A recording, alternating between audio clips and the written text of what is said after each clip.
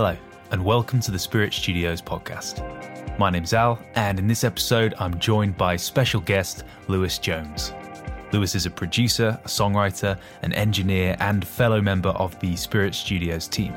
He's toured in bands, worked with industry figures such as Andy Gangadine and Mika, and recently launched a fantastic solo project called Birkenhof, which is what you're listening to now.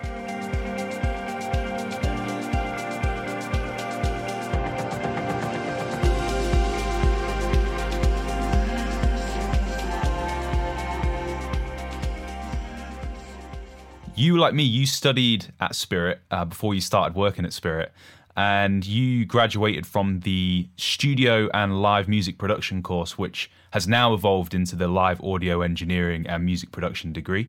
What's your musical background, and what led you to study music production and engineering further? Yeah, so I picked up a guitar when I was 8 years old. My mum kind of not forced me to play it, but like very, very definitely kind of like gave me that first little push. Encouraged you.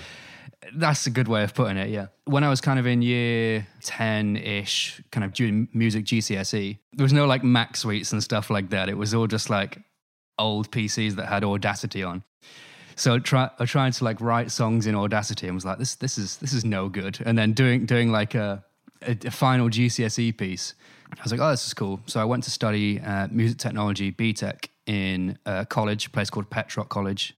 They were teaching Logic mainly. So I picked up Logic, and doing the kind of writing in Logic was quite easy. But then obviously the technical stuff was stuff that I learned throughout that 2 years doing that BTech, really. What kind of stuff was it that you were writing at the time? What kind of music were you into?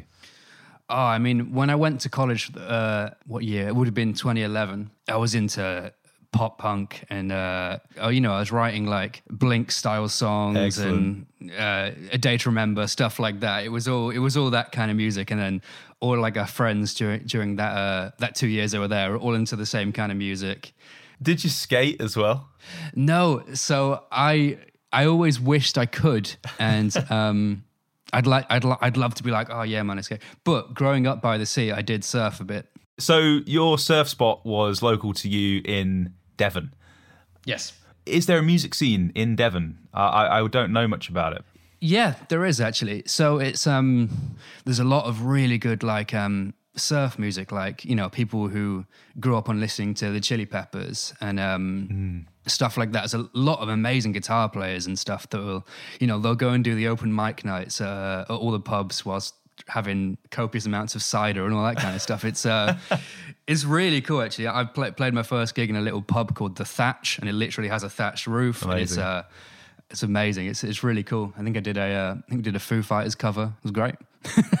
Moving from Devon up to Manchester to sort of study music a bit further, was that something that felt necessary? What was it that made you want to move to kind of take your production career further? So I did that music technology BTech, and when I kind of finished, I was quite torn about whether I wanted to go and do a performance degree, whether it be in Bristol or in Manchester, or I kind of thought, well, I think I can perform. I don't know whether a degree would be the most useful thing to me at the time. I'm sure it would have been useful, but at the time, I was like, how can I kind of best use my time, really? And I'd be like, I enjoy doing this production. I enjoy using Logic.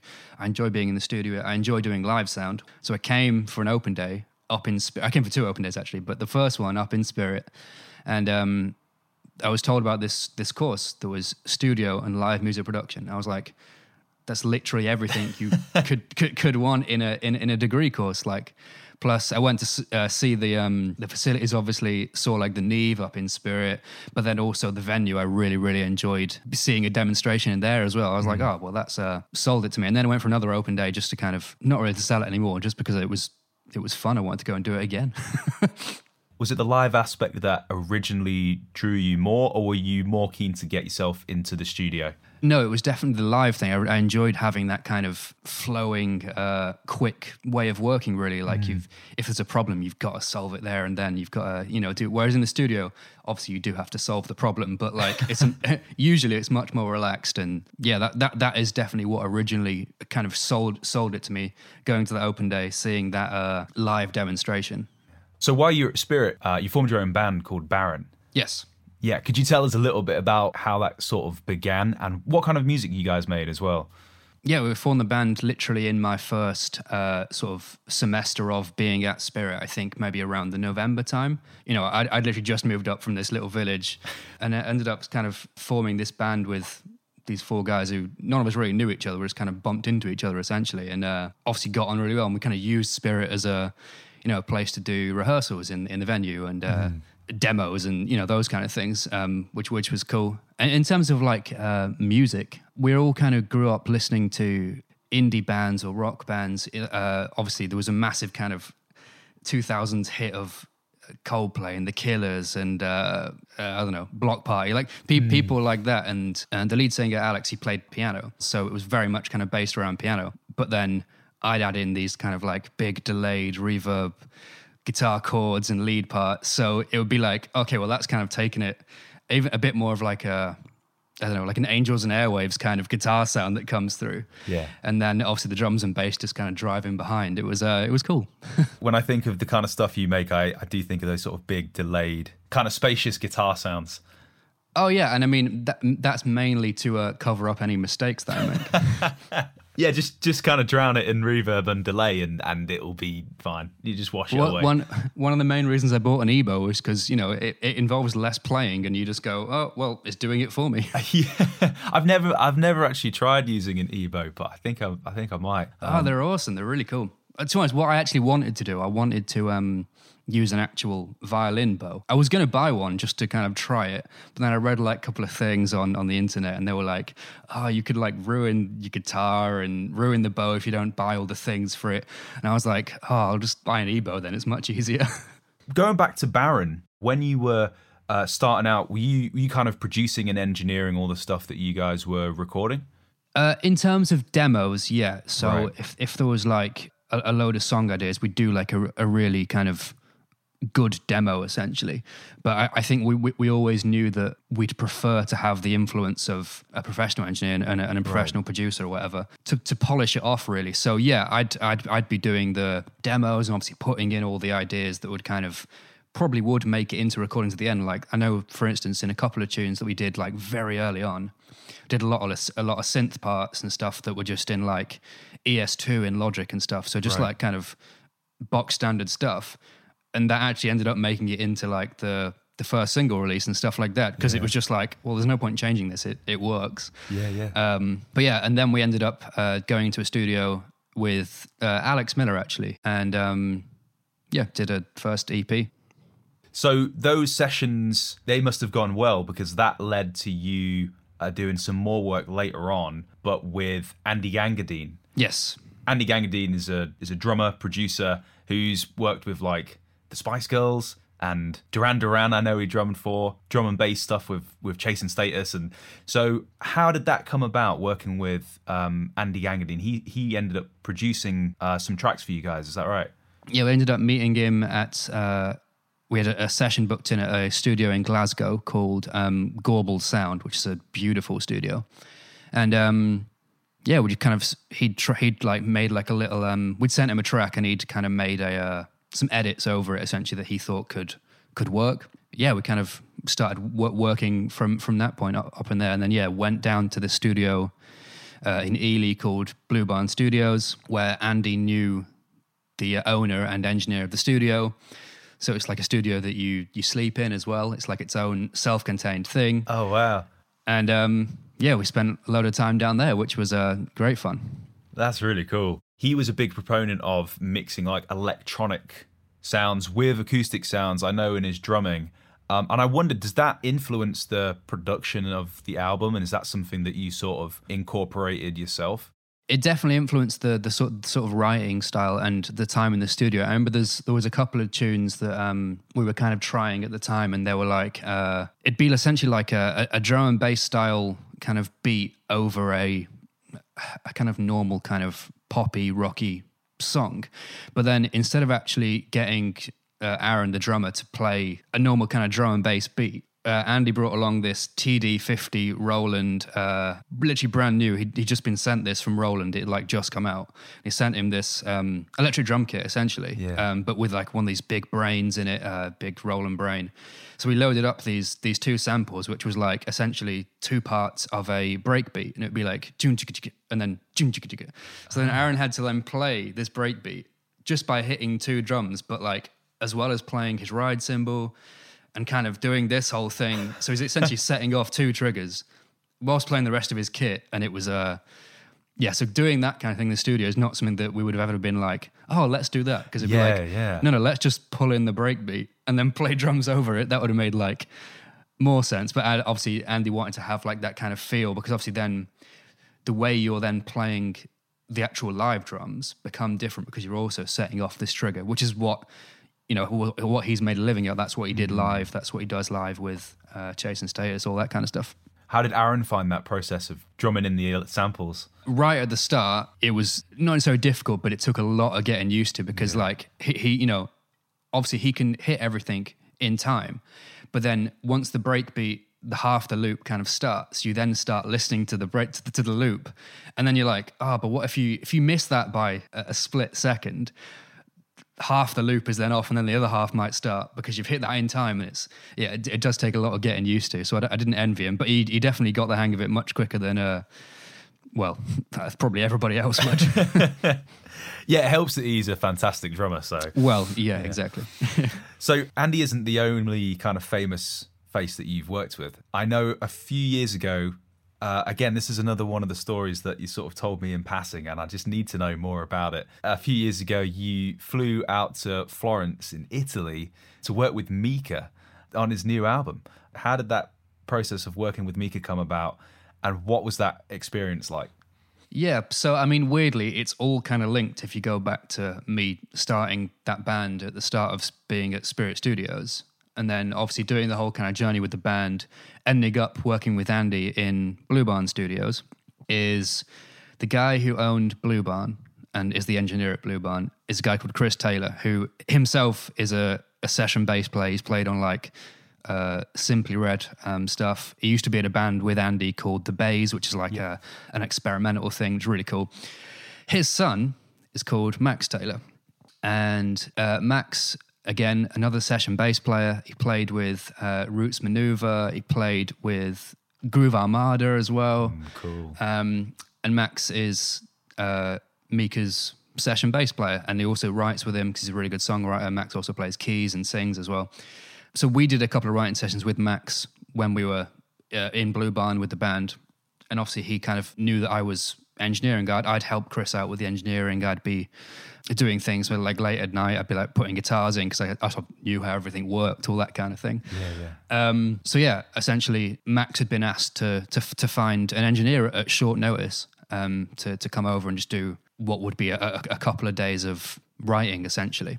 So I got a call on like, in fact I think it was an Instagram message on like a Tuesday. It was like, how do you feel about going to Florence next Monday, so in like 6 days' time, to go and do some engineering with Mika. Oh, and also, do you know how to work Pro Tools, right? And you know how an Apogee quartet works?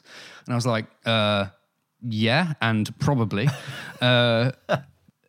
So yeah, it kind of went through all the sending off the passport and getting the flights booked, all that kind of thing. And 6 days later, there I was. In fact, probably 7 days later, because the flight from Gatwick was delayed by about 4 hours. So we just sat there in Gatwick Airport. We were the last flight to leave from Gatwick on that day. Oh, didn't land in Florence till like probably about 2 a.m. or something. Wow.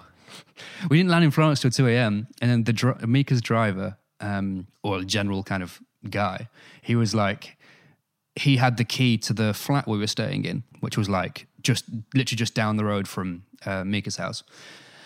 And he'd lost the key.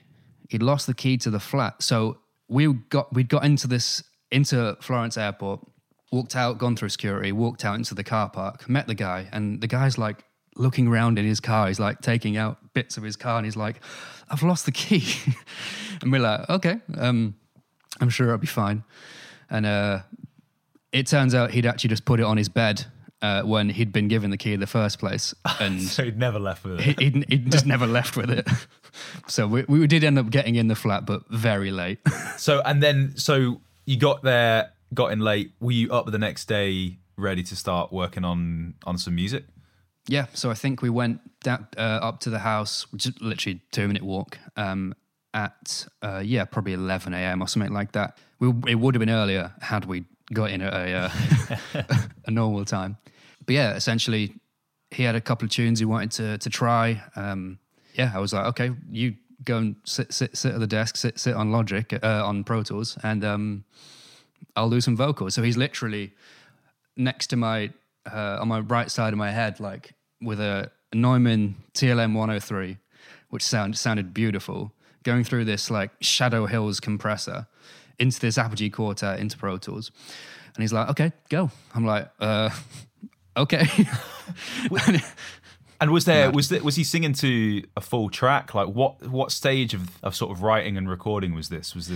So for the tunes that I worked on, it was the beginning. So he'd put down like a guide piano track that he had literally behind where the computer was is a beautiful Yamaha upright piano in the room. He'd put down like a quick guide track. It's got 2 4-on-4s behind it. So it was like just all plugged in. And he'd do that and then try some vocals. And then essentially what kind of happened while we were there, he'd kind of leave. He'd go and do phone calls. He'd go and do whatever. And then me and Max would then continue working on the tune. We'd put in like bass guitar, like MIDI drums, synths, whatever it would be. And then like he'd probably come back and then do some more vocals and stuff like that. It was obviously bizarre, but great at the same time. So it was absolutely a collaborative process then. It wasn't like you go and Mika's like, this is how we're doing everything. It was more just involved as a team in writing. Yeah, I mean, he definitely has a way of working, which is so fast. It's amazing. I've never seen anybody work as fast as that. Just getting ideas out, or if he'll do like a take, which is to my ears would be like, oh, that take was amazing. He'd be like, no, I messed up that word, or there was a little bit of pitch drift or whatever. But yeah, it was collaborative, definitely. Him and Max would do a lot of the writing, and I'd kind of put input when I could, kind of thing. But obviously, I was mainly there as an engineer to facilitate Pro Tools and Logic, and we did a couple of different tracks. We did one in Logic, one in Pro Tools, or a couple in Pro Tools, and it was great. How did those tracks evolve? Did they end up on the album in some form, or one of them did in some form? But I remember listening to it. I think it came out maybe like a year later, and it was like essentially a completely different track. But you did. You were like, no, I was there for the genesis of that. That's very cool. Exactly. But it was cool seeing it from that very early stage, literally, essentially straight out of his head into the piano that he's just singing to, and then hearing that like a year later on Spotify or whatever, and being like, oh, that's cool. What was the final track? What's the final track called? It's called Tiny Love Reprise. Oh, in fact, there's two. There's Tiny Love and Tiny Love Reprise. So it essentially either of those two. So the sessions you were working on were at his house in Florence. Was it a home studio setup, or was it even kind of more basic than that? No, it was a home studio setup. Don't get me wrong, like he had amazing gear. Like I said, they had these like Shadow Hills compressors, this Neumann TLM 103. He'd hired out like a Fender Strat and a Fender Precision just for like the session. Yeah. He had this Yamaha behind him.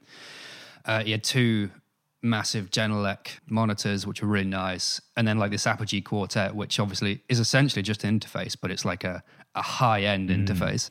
So yeah, it was like a home studio setup, but a high-end home studio setup, if that makes sense. There was no console, there was no Neve sitting in his front room or anything, but like definitely more than you could just throw together by, going and buying home studio bundle. Yes. Yeah. The sort of upper spectrum of a home studio setup. Yeah, you could say that. In terms of creative spaces and home studio setups, you've got one yourself, which is really cool.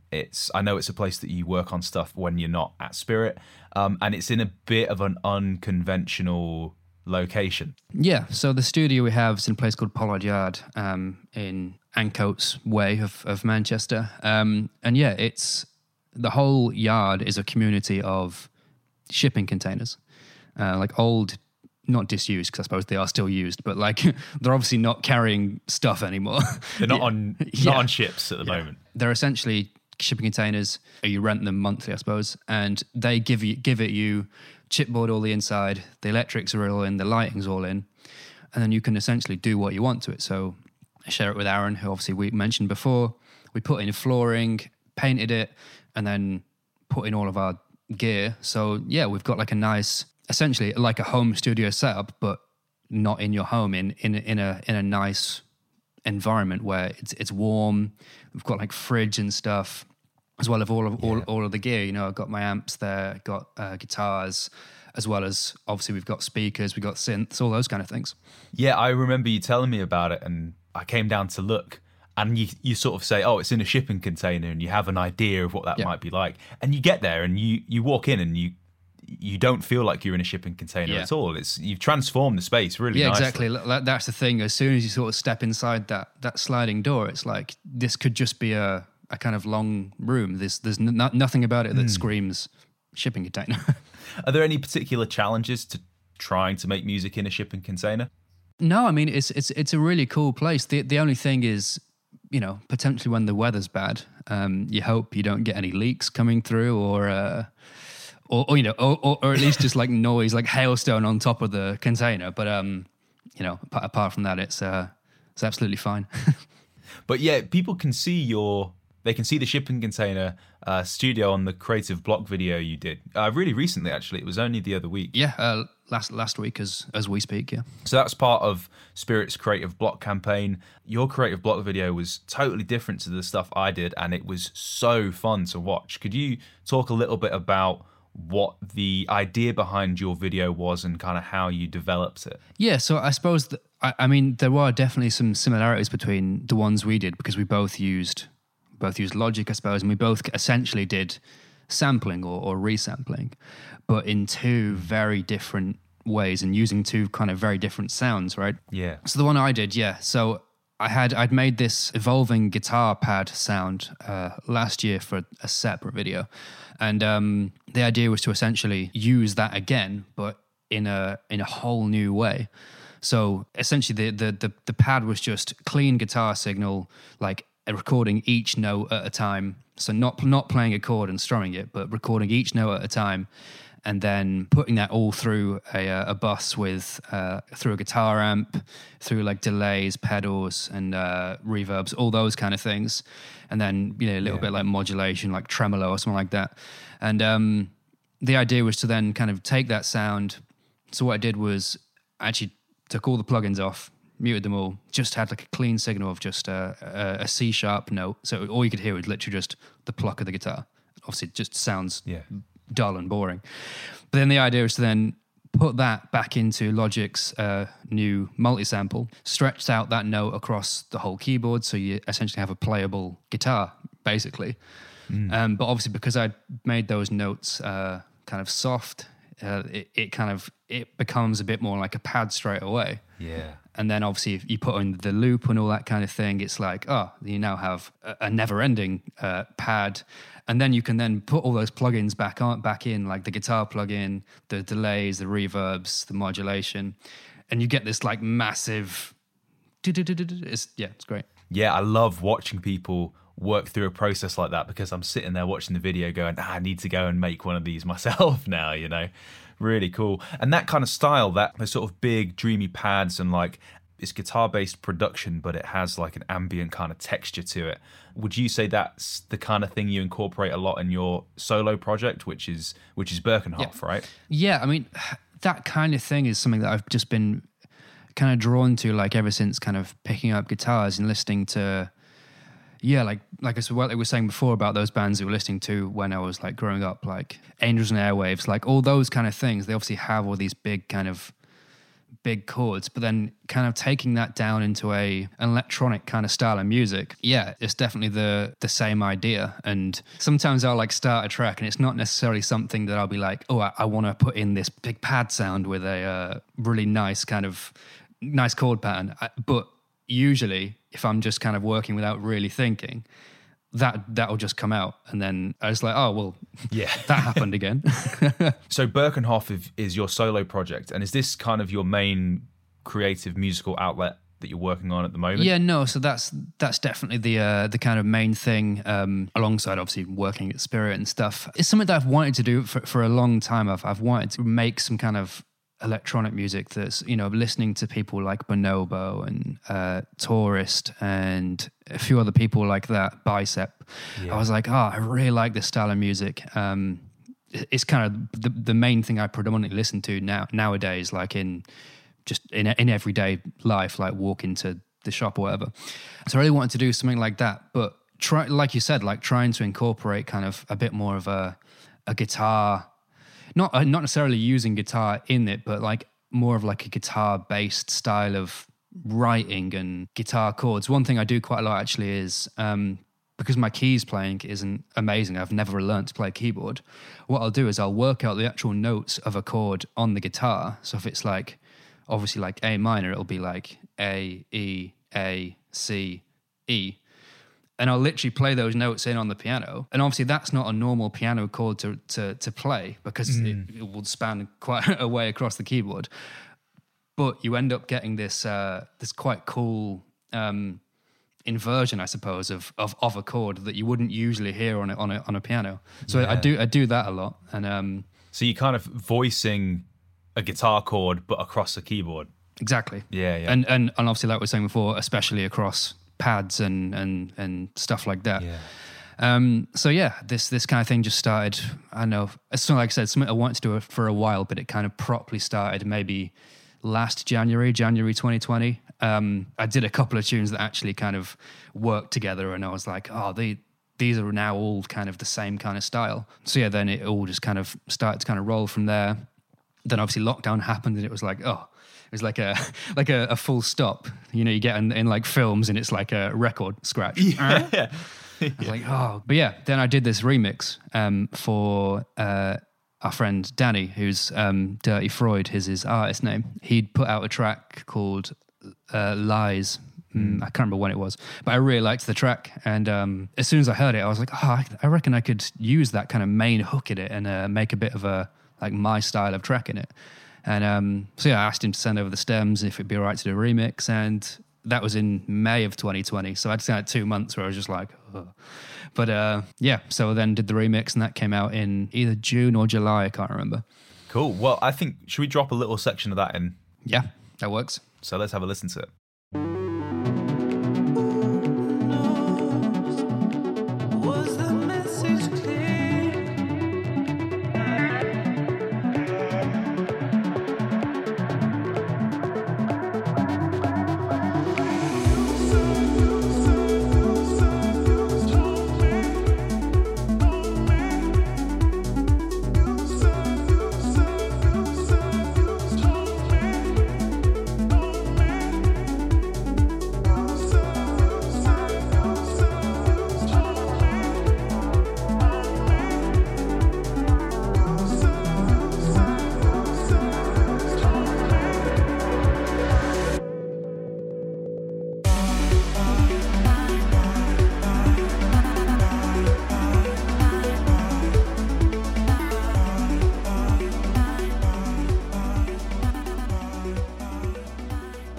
Musician, engineer, producer, songwriter, live engineer. Did you always find that you wanted to do a lot of different things in music, or is that something that just kind of happens organically when you're trying to be creative in the music industry? It definitely happens organically, and has happened organically kind of for me kind of since studying and graduating and stuff. But I'd say what I kind of imagined myself doing when I was like learning and studying at college and at university is that I always wanted to play music. I always wanted to like be in a band and, go and play to hundreds of thousands of people in a field somewhere. That's kind of always the kind of goal, right? But then always in the back of my mind, I was like, I love doing live sound. I love doing, weirdly, I never quite enjoyed as much doing front of house sound. I always enjoyed more doing monitors, which obviously is, you're not performing, you're not in any kind of public view, you're working with the band. So the monitors is what the band hears on stage. Exactly. You're working kind of directly with them to facilitate them doing a show, essentially. That's always what I wanted to do. But then doing the studio stuff became more and more natural, and I enjoyed it more and more the more I was studying, and obviously since kind of graduating as well. So yeah, it all just kind of starts to spiral, and it's like, oh, now I have all these skills that can be very useful at any other time. Do you think it's important for maybe newcomers to the industry to try their hands at lots of different things and try and pick up many different skills? For sure, I'd say it's very definitely helpful to kind of have all those skills and kind of flick in and out of them is very useful. And it's definitely something that I've kind of learned to kind of be like, oh, I can kind of incorporate all of those into my music, for instance. And it's like, oh, well, I can play guitar, I can record, I can put everything together, I can mix it, all those kind of things. Then it's definitely works together. But then as well as that, because of playing in bands and stuff, I've then met all these other people around, like, you know, for the last 8 years or 7 years, however long I've been here. And it's been like, from being interested in one thing, which was making GCSE music in Audacity, weirdly opened up this really cool door. That's awesome. That's a really nice place to wrap it up, actually, I think, man. Yeah, cool. All right. Thanks very much, dude. Cool. See you in a bit. See ya. So thanks again to Lewis for chatting with me in this episode. And if you'd like to hear more music like this,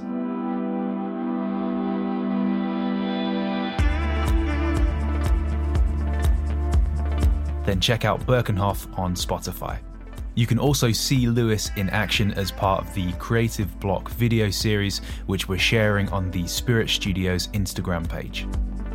You can find more information about the live audio engineering and music production degree, as well as info on all the other courses we offer by visiting us at our website at spiritstudios.ac.uk. Cheers.